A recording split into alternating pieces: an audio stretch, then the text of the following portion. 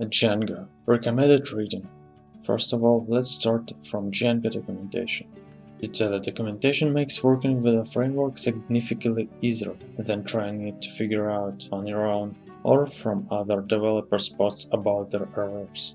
The documentation is readable, uses understandable language, and gives useful examples, making Django documentation a lot friendlier than you could expect. One thing that's particularly helpful about the Django documentation is that pages have a version switcher in the bottom right corner of the screen, allowing readers to switch between the versions of Django for a specific feature.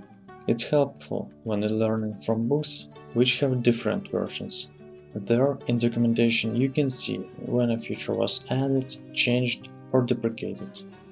Why you should read it?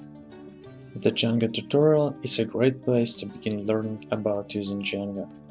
The reference guide is best for those who are already using Django and need to look up details on how to use forms, views, URLs, and other parts of the Django API.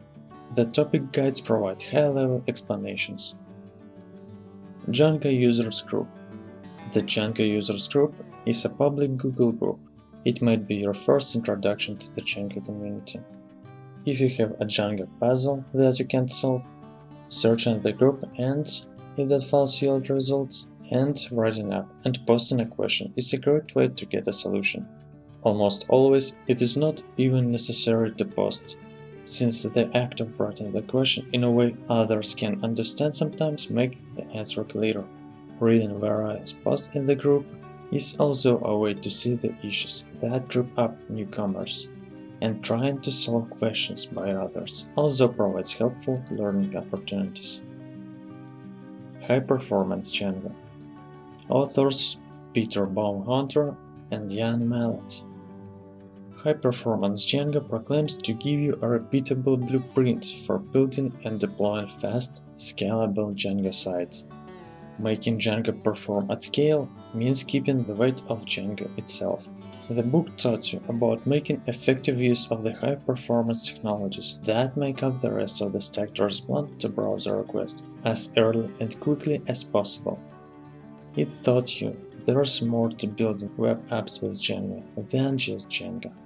And it opened the door to thinking and learning about many other features of the web app deployment landscape. This book is ideal for anyone who's beginning a career in web app development.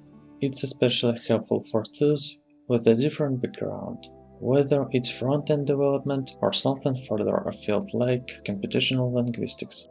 It's easy to lose sight of the forest for the trees as a new web developer, and this book manages to provide you with a feel for the big picture in a surprisingly small number of pages. Mozilla Developer Network Web Docs (MDN). MDN are a popular resource when it comes to nearly and general web development topic.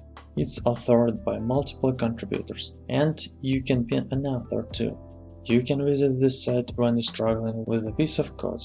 The MDN provides excellent documentation on every basic front-end technology, including HTML, CSS, and JavaScript, among others. Since Mozilla is at the forefront to create the specification for those tools, you can trust that the documentation is authoritative. It's also constantly being worked on and updated, so you know you're not getting documentation on technology that has been deprecated. Finally, and most importantly, the documentation is good. They cover the basic syntax and always include common usage examples, so that it's clear how to use the tool. In addition, there are many other gems, including tutorials, both basic and advanced, on a wide variety of web development topics. Django for beginners. Build websites with Python and Django. William Vincent. This is a step-by-step guide to building web applications with Python and Django, 3rd version. People are saying that this is almost like official documentation, but a bit easier. So you can start with this one.